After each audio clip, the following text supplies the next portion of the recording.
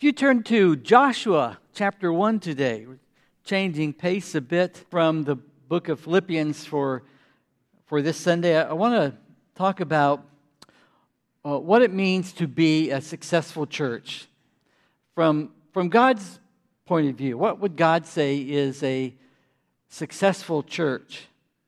I remember some time ago hearing the former football coach and NFL commentator John Madden being asked some questions. This particular question was, what does it take to have a successful football game? And I suppose, they're expecting some kind of strategy or something, and Madden, with his usual brilliant analysis, said, well, it comes down to this. We score some points, they score some points. If at the end of the game we score more points than they score points, we have a good chance of success. That was John Madden for you. Duh. So what does it take to have a successful church? What does that mean for us? And I think that one overarching term would be faithfulness. I want to start with Joshua chapter 1. This is a very instructive passage, I think, as we consider what success looks like from God's point of view. A successful church or a successful believer is one which trusts in God and obeys His word. So we need both faith and faithfulness. Faith is what we believe, and faithfulness is how we live out what we believe. So we're in Joshua 1, verses 1 through 9 today. And under faithfulness, we see the need to follow the leader. So it begins here with, after the death of Moses, the servant of the Lord. Now Moses had led them out of Egypt to the wilderness, wandering up to the very doorstep of the promised land, but he was not allowed to enter in. And now Moses has died. What next? What happens now that the leader is dead? After the death of Moses, the servant of the Lord, it came to pass that the Lord spoke to Joshua, the son of Nun, saying, Moses, my servant, is dead. Now what? Now, do we just give up or what? Now, therefore, arise, go over this Jordan, get busy, move out, you and all this people, to the land which I am giving to them, the children of Israel. So this is about following the leader. Humanly speaking, the new leader was Joshua. But the real leader is God. This is God in control. He's talking about Moses, my servant. Moses led them, but God was the God who led Moses. God was the one who was in charge. God was the one who was supplying. God was the one who was protecting. God was the real leader. And now there's a new leader named Joshua, but the real leader is always God. There was a change of leadership here, humanly speaking, between Moses and Joshua. There was a change of men, but it was the same God. Here at EMB, there's been a change of, humanly speaking, leadership of the church. Especially in the last 4 years or so, since Jay left, and then Mark left, and then Scott left, and I'm here for a temporary. So there's a change in human leadership, but the point is, God is still God. God is still the leader here.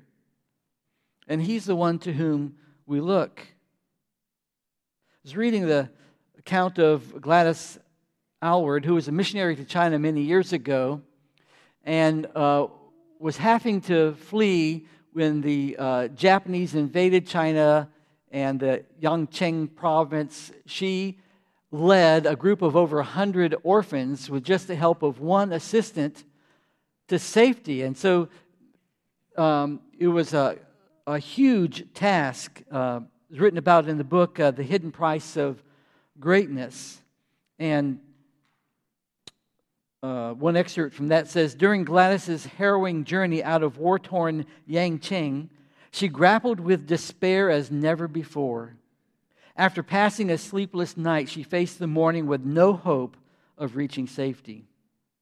A 13-year-old girl in the group reminded her of their much-loved story of Moses and the Israelites crossing the Red Sea. "But I am no Moses," cried Gladys in desperation. "Of course you aren't," said the girl, "but Jehovah is still God." And the same is true for us. It doesn't matter who the human leader is. God is still God. And He is the real leader of this church. If you are pinning your hopes on the next pastor who will come to lead you to success, your hope is misplaced. Never place it on a man. Place it only in God. God is the one who is faithful. God is the one who will bring success to this church. Now, He may well use the next pastor, and I hope and pray He does. And I know Warren and the pastor search team are looking for that man. But he is not your hope. He's going to make mistakes. Your hope is in God. There's a promise of success here that God issues to Joshua and the children of Israel, a promise of success. And so we read in verse 2, "Moses, my servant, is dead. Now therefore arise, go over this Jordan, you and all this people, to the land which I am giving to them," the children of Israel. "Every place that the sole of your foot will tread upon, I have given to you, as I said to Moses. From the wilderness to this Lebanon, as far as the great river, the river Euphrates, all the land of Hittites, and to the great sea toward the going down of the sun shall be your territory. No man shall be able to stand before you all the days of your life. As I was with Moses, so I will be with you. I will not leave you nor forsake you. Be strong and of good courage, for to this people you shall divide as an inheritance the land which I swore to their fathers to give to them." There's a promise of success because God is faithful. And we trust in Him and in His faithfulness. He is going to do what He promised. Success is based upon the promise and the faithfulness of God. And Jesus says in the New Testament, "I will build my church." And yes, God used Joshua and the Israelites to bring about the conquest of Canaan, but it was God who was giving them the land. And in the New Testament, God uses people to perform all His will and His mission, but it is Jesus who is building His church. And so our trust is in Him. And we just want to be faithful to Him. He says 3 times that He's giving this to them. Verse 2, the end of verse 2, "To the land which I am giving to them." Verse 3, "Every place the sole of your foot tread upon, I have given to you." Verse 6, "Be strong and of good courage, for to this people you shall divide as an inheritance the land which I swore to their fathers to give them." Over and over He's emphasizing He's giving the land to them. This was their inheritance, giving it to them. But it was a gift that had to be taken. They couldn't just sit back in the wilderness. They had to cross that Red Sea. They had to march around Jericho. They had to do all the things that God was going to lead them to do. It was a gift that had to be taken. And this meant war. This meant enemies. This meant giants. This meant rivers to cross and walls to overcome. This meant hunger and loss and hard work and finally success. And the point is that success does not come easily or cheaply. It has to be taken. So God says, I will give you success, but you have to do your part in it. Just as we saw recently in sanctification, He's the one who works in us, both to will and to do of His good work. We still have to do of His good will. And so it's a gift that has to be taken. And God has success for us, and He will be the one who will guarantee this success. He will give us everything that we need for success, but we have to do our part in obedience to Him. So, the measure of success. How does God measure success? It says in verse 6, 7, and 9, verse 6, be strong and of good courage. And then verse 7, only be strong and very courageous. Verse 9, have I not commanded you, be strong and of good courage. Do not be afraid nor be dismayed. So 3 times he's emphasizing you need to be strong and of good courage. And verse 9 tells us how to be able to have that strength and that courage. Be strong and of good courage, do not be afraid nor be dismayed, for the Lord your God is with you wherever you go. Knowing that we have the presence of God with us all the time, that gives us the strength and the courage to carry on, to know that we can be a success and have success as a church. The Lord is with us. He will never leave us or forsake us. But most interesting to me is verse 7, the middle of these 3 statements of being strong and courageous. And notice that verse 7, it is emphatic. It says, only be strong and very courageous. Why? What's the reason for the strength and courage? Why is strength and courage needed? Now they're getting ready to go into Canaan. There are enemies there. There are giants there. And our first thought would be they need strength and courage because of what they are about to encounter. They need to be courageous about this. But that has nothing to do with why God tells them to be strong and courageous. See verse 7. Only be strong and very courageous, that you may do according to all the law of Moses. Why is there strength and courage needed? Because the battle is not out there against them. The battle is in here, in our own hearts. Be strong and courageous that you may do.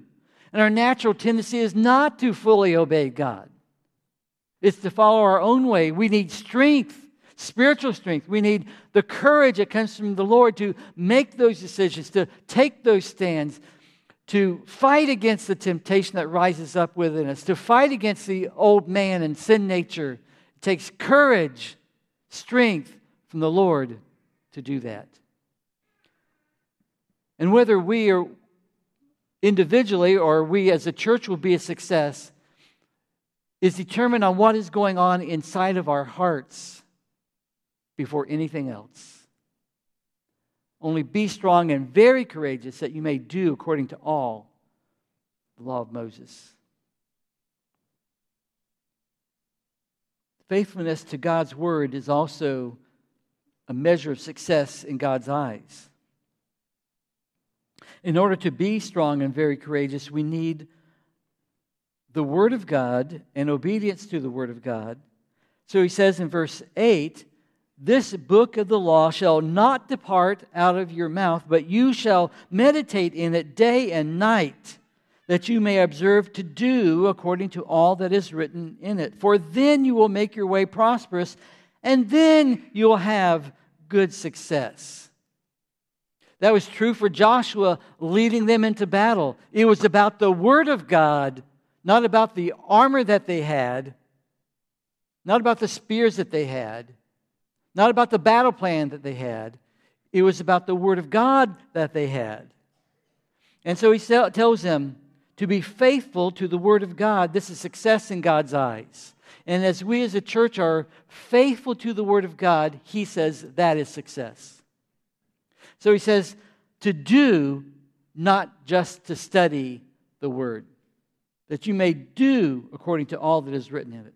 Do, not just study. As James 1 says, a person who looks into the perfect law of liberty, the Bible, and like a mirror, and then just walks away from it without any change, it does him no good. Hasn't made any difference in their life. And so we need to be looking into the Word to the point that it changes us. We do it, not just study it. Secondly, it's all, not just parts, that you may do according to all that is written in it. And we all have our favorite parts. You probably have your favorite verses. But there are some parts which are more uncomfortable for us. Some verses, passages which are harder to find, harder to follow, They're difficult verses. But do all of it, not just part. So success in God's eyes is, first of all, faithfulness to Him as the leader, and then faithfulness to His Word. That we might be strong and courageous to fight the battle that is within, verse 7, and that we might be faithful to the Word of God, verse 8. And then he says, meditate on it. Not just read it. It's good to read the Bible, but meditate on it. That is, spend time in the Word. Let it soak and marinate in your soul. Take it with you. Think about it through the day. It's good to have a Bible reading plan, whatever it is, whether you're trying to read through the Bible in the year or however you do it. But take some portion of that with you every day, thinking about it. Maybe write down a verse on an index card. It's something I like to do. And just take it with you throughout the day to think about that and ask God, how does this impact my life? What would you have me do, Lord, in light of this truth that you've given me this day? Meditate on the Word of God. And then day and night, not just sometimes. I remember a fellow telling me one day, this is Sunday morning, he said, I was looking all over for my Bible this morning, and then I finally remembered, oh yeah, I left it in my truck from last week.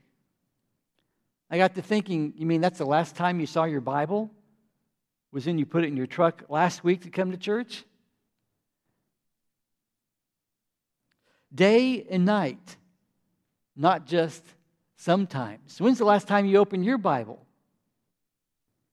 Are you doing it daily, day and night? Now, of course, it doesn't mean that you're constantly carrying this around with you necessarily, but you are carrying it around in here, right?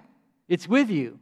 And so if you are meditating on it, thinking about it day and night, it should impact your whole life. It should impact everything that you're doing, all your decisions. It should impact you as a mom, as a dad, as a husband, a wife, as a worker, as a teacher. Whatever you're doing, it should be impacting your life day and night. Meditate on it. And the result is success.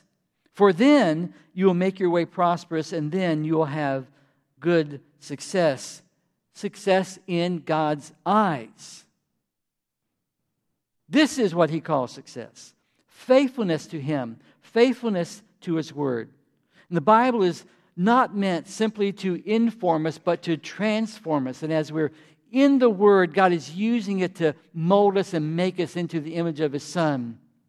And this is true, all this is true, both of us individually and as for us collectively as a church body. This is what success is in God's eyes. Well, sometimes the question of fruit comes up in this area of success. What kind of fruit will we have if we're successful? And so I want to think about this, looking at several examples. So physical or material fruit may or may not result from our faith or faithfulness. So for Joshua, for instance, when Joshua and the Israelites were faithful to God in His Word, they did exactly what God said, they had success. You think about the first battle they had was against Jericho. No one had ever defeated the walls of Jericho. So God tells him, I want you to dress all up, get ready for this parade, and go march around it, and then come back, take everything off, and you're done for the day. Day after day after day, till the seventh day when they blew the trumpets and shouted, and the walls came a-tumbling down. But every day they had to be faithful to what God had said, even though it would make no sense to them from a battle plan perspective to just walk around it. It was obedience to God that caused the walls to come down. And so as they were obedient to Him, faithful to Him, success. The very next place that they had battle with was a smaller village of Ai, and they were defeated. Why? Because there was sin in their midst. Because Achan had stolen the treasure that was supposed to be dedicated to God alone and had buried it under his tent. And so they suffered this defeat because of sin in their midst. And so it went throughout the conquest. Whenever they obeyed, they succeeded. When they didn't, they fell. And so success for them was found in their faithfulness to God and to the Word. But faithfulness to God and His Word does not always mean material or physical growth. In fact, look at John chapter 6. John 6, starting at verse 53, Jesus had just said in John 6:51, I am the living bread which came down from heaven. Verse 53 he says, most assuredly I say to you, unless you eat the flesh of the Son of Man and drink His blood, you have no life in you. Whoever eats my flesh and drinks my blood has eternal life, and I will raise him up at the last day. For my flesh is food indeed, and my blood is drink indeed. For he who eats my flesh and drinks my blood abides in me, and I in him. Now imagine if you're hearing this for the first time. We're familiar with this passage, or should be somewhat familiar with this passage, and we know post-cross and resurrection, with the New Testament finished, looking back, that Jesus is talking about His sacrifice here. We celebrate this in communion. His body, which was given, which is the bread that we break, His blood that was shed for us, which we celebrate in the cup. And we partake of those, and we identify with the death of Christ on our behalf. And anyone who does that, they are saved. So he's talking about this, and now they don't get it. They can't understand it at this point. But the point I want to make here is that they still needed to believe what he said, even though they didn't understand it yet, just like we do. If there are things that we don't understand what God says, what does He mean by that? We still believe it because it's true, because God says it. Anyway, so he's telling them this, and then verse 57 he says, as the living Father sent me, I live because of the Father. So he who feeds on me will live because of me. This is the bread which came down from heaven, not as your fathers ate the manna and are dead. He who eats this bread will live forever. These things he said in the synagogue as he taught in Capernaum. Therefore many of his disciples, when they had heard this, said, this is a hard saying. Who can understand it? When Jesus knew in himself that his disciples complained about this, he said to them, does this offend you? What then if you should see the Son of Man ascend where he was before? It is the Spirit who gives life. The flesh profits nothing. The words that I speak to you are spirit, and they are life. But there are some of you who do not believe. For Jesus knew from the beginning who they were who did not believe and who would betray him. And he said, therefore I have said to you that no one can come to me unless it has been granted to him by my Father. From that time, many of his disciples went back and walked with him no more. Then Jesus said to the 12, do you also want to go away? But Simon Peter answered him, Lord, to whom shall we go? You have the words of eternal life. So, back to verse 66. From that time, many of his disciples turned back and walked with him no more. This was too hard for them to take. Now he's losing people. He had just gotten a huge crowd. He had fed the 5,000 earlier in John chapter 6. That's how it begins. Now you can picture Jesus' PR man, his campaign manager at this point, entering in and saying, now Jesus, you don't want to be talking about this. Look what's happening. You see these people leaving? This is not good for business. You need to set up this feeding station where every day people can come and get the bread and so forth, and set up a medical tent here. You can do all your miracles all day long over here, feeding them, healing them. You'll have crowds like you've never believed. You can have such success. But would that have been success? Only outwardly. Only humanly speaking, but not in God's eyes. It would have not been success. So success is not always measured by the outward means. Numbers, for instance. It would not always be outward success. Jesus was fully successful in what he did, and people walked away. Paul says it this way in 1 Corinthians chapter 3. He says, for when one of you says, I am of Paul, or another, I am of Apollos, are you not carnal? Who then is Paul and who is Apollos, but ministers through whom you believed, as the Lord gave to each one? I planted, Apollos watered, but God gave the increase. So then neither he who plants is anything, nor he who waters, but God who gives the increase. It's up to God. God is the one who gives the increase. That's the one we look to. It's not any man. It's not your next pastor. It's not some brilliant plan we come up with. It is God who gives the increase. And so our part is simply to be faithful to Him and trust Him.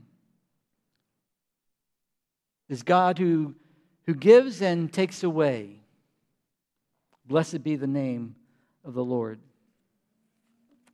So I want to end with thinking about the 7 churches. What did we see in them? If you remember back in the spring, as I was teaching through Revelation 2 and 3, the letters to the 7 churches, I just want to remind us of a few things. One of the things we looked at back then was Jesus said, I know your works, and I've got some good news and I've got some bad news. And in the bad news, He told them the things that they needed to shore up, change, repent of. And in the good news, He told them these things are commendable. These things are good. And for 5 of those 7 churches, He had something good to say. 2 of them, He had nothing but bad things to say. But 5 of them, He had some good things to say. And so I'm just kind of consolidating those things in these 4 statements here of what He said to those churches. But something that is interesting is what is missing in His commendation for them. And His saying, this is good. What is missing in that from what we typically look at? When we think of a successful church, what are the kinds of things we are thinking of? And Jesus makes 0 mention of the number of people, the attendance, the budget, the offering. Nothing about that. Nothing. It doesn't matter where they were a big church or a small church, had a big budget, a small budget, where they were growing or decreasing. That had nothing to do with what He called success. And so we can get too bound up in this, thinking that material success equals success. It may or it may not. It is spiritual success that we want. So what does that look like? Now, we understand that like the buildings that we have are important. We're grateful for this beautiful sanctuary, for the rest of the building that we have here. And we need to keep it up and maintain it and so forth. We're grateful for that. We need income, so we have offerings and so forth. But So we're not saying that those things are not important. They are very important. But the point is that they are not the most important thing. So what is more important then? What is mentioned by the Lord of the church? What does He commend? Well, first of all, He says a successful church is known for living and guarding the truth. This is something which is true of all five of the churches that He commends. All of them, He says, were living and guarding the truth. Some wording or another of that for each of those churches.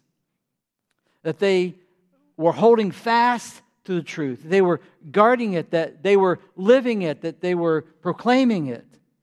And that's what we need to do, especially with the gospel.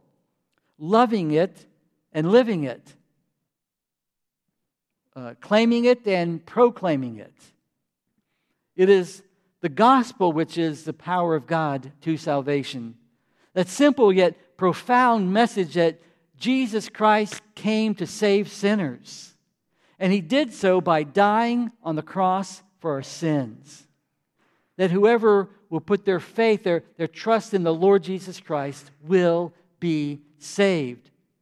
That message is true today as it ever was. True for all of us. So, living and guarding the truth of the gospel by proclaiming it and by evangelism, by telling other people the gospel. Are we doing that? And in addition to the truth of the gospel, the church needs to teach and live and guard and proclaim the whole counsel of God, all of this. That this Bible, which is without error, would be our sole guide, our all-sufficient guide to all of life and godliness, to all that we need as a church, all that we need as individuals to guide our lives, our thinking, our decisions. What does God say? So to the degree that we believe in the Word and we live the Word and we proclaim the Word and we guard the Word, to the degree that we do that, to that degree we are successful in God's eyes. Secondly, the Lord of the church talked about commendable is having love for God and others. And to remind us that the greatest commandment is that we would love the Lord our God with all of our heart, soul, mind, and strength. And the second is likened to it, that we should love our neighbors as ourselves. So love for God and for others. In fact, one of the negative things he says about the church of Ephesus, the church of Ephesus was great at guarding the truth. They couldn't stand anyone who would mess with the truth. But Jesus said of them, you've left your first love. So we need not just to guard the truth and live it and so forth to be a success, but we need to do it in love. We need to have love, first of all, for God, fully loving Him, full devotion to God, and then for others as well. That, God says, is success. In fact, He told His disciples in John 13, by this they will know that you are my disciples, that you have love for one another.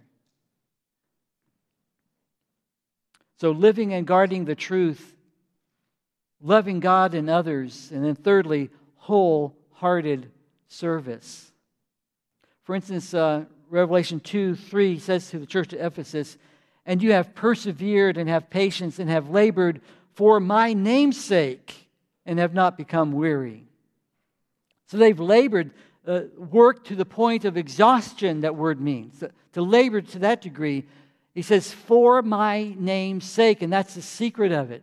It's not doing it for other people. It's not even doing it for the church, but laboring for my name's sake. Are you doing it for Jesus?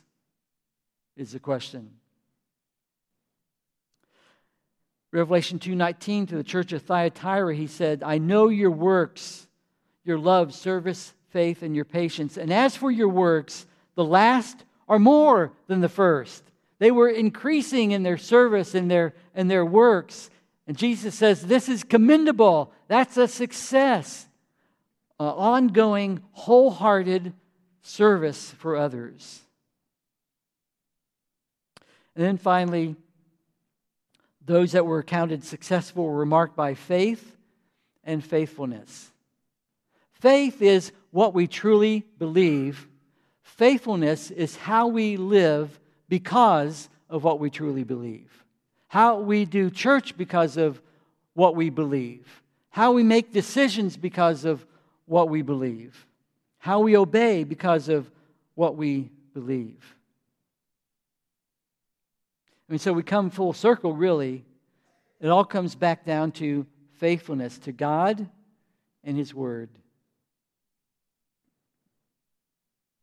Are we loving Him? Are we following His Word? Are we being obedient to it? Do we have true faith?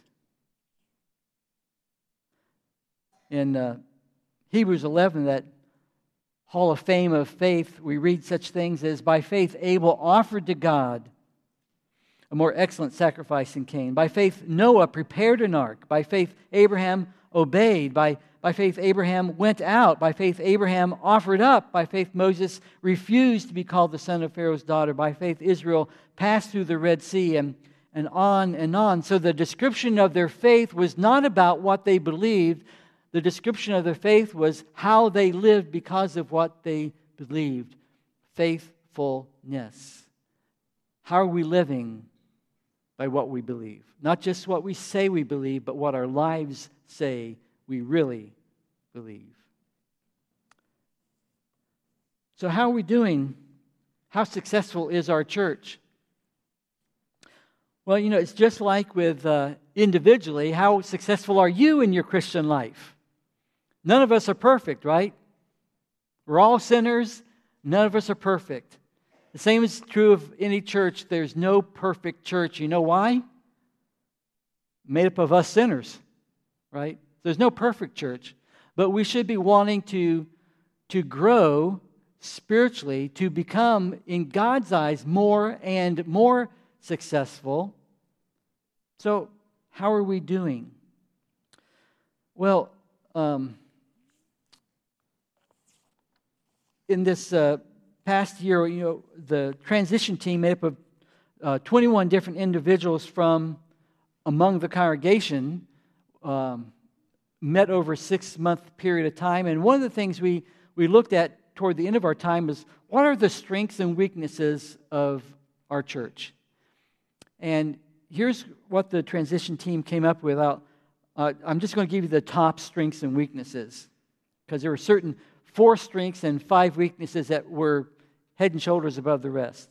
So for the strengths, we have, number 1, Bible and gospel-centered expository teaching and preaching. It's something that's highly valued here, and something that we would want to look for in the next pastor who would come, someone who would be an expositor of the Word of God, something we look for in teachers here who are teaching our classes, that it will be truly teachers of the Word.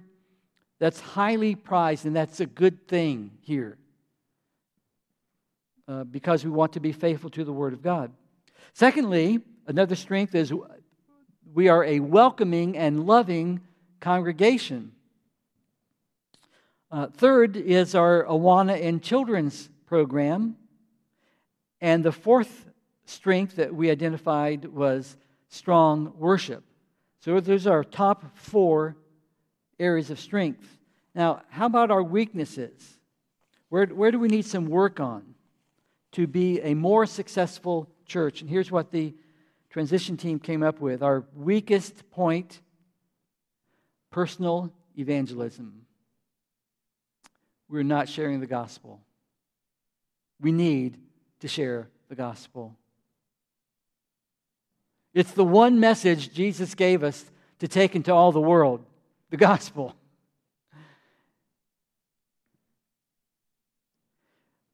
Along with that, it's not included in this, but also the need one of the top needs we have that surfaced was training in personal evangelism. The idea that people aren't doing it because they're not trained to do it. So we need to have some training in that. How are we going to do that? The next thing is, for weakness, is church discipline and conflict resolution. That is, the need for more concern about the spiritual well-being of each other. How are we doing spiritually? And we don't talk about that with each other. We don't encourage one another as we ought to in that way. And especially if there's something which is a sin issue in the church, it would tend to be ignored instead of addressed. If there's conflict in the church, whether it's between individuals or between groups of people, it needs to be resolved. It's been an ongoing weakness in the church. Number 3 for weakness, corporate prayer. This is not a praying church. So when I first came, I was very disappointed to find 10 people show up for the monthly prayer meeting. Once a month we have a corporate prayer meeting. 10 people showed up. So I knew it was a fluke. It had to get better next month. There were 8 the next month. This is not a praying church.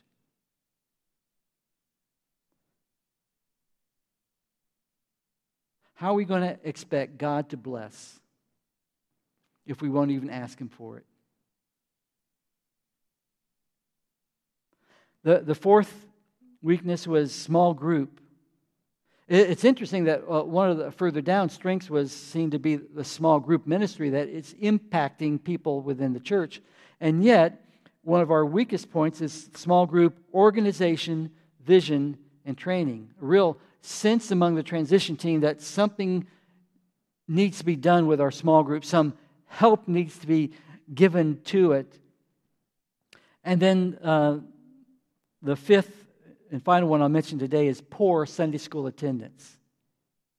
So we highly value the Word of God, expository teaching, but we don't show up for it. We want great Sunday school teachers, and many do not avail themselves of it. That's a weakness. These are some things we can work on. We do have some strengths. There's some really great things about this church. But there are some weaknesses too, if we want to be a successful church in God's eyes. I'm not talking about numbers. God may or may not bring that. I'm talking about pleasing Him, first of all. Let's pray. Lord, You have been always faithful to us and in every way. So, Lord, we bow before You and we want to say, Lord, we desire to be faithful to You. Oh, Lord, would You work that in us individually and as a church body, a church family. Lord, thank You for the successes that You've given, but we desire for Your glory, for Your name's sake, Lord, that You would cause us to be more successful in Your sight. And Lord, we just commit these things to You and ask that You would work among us, work in us to bring that about to Your glory. In Jesus' name we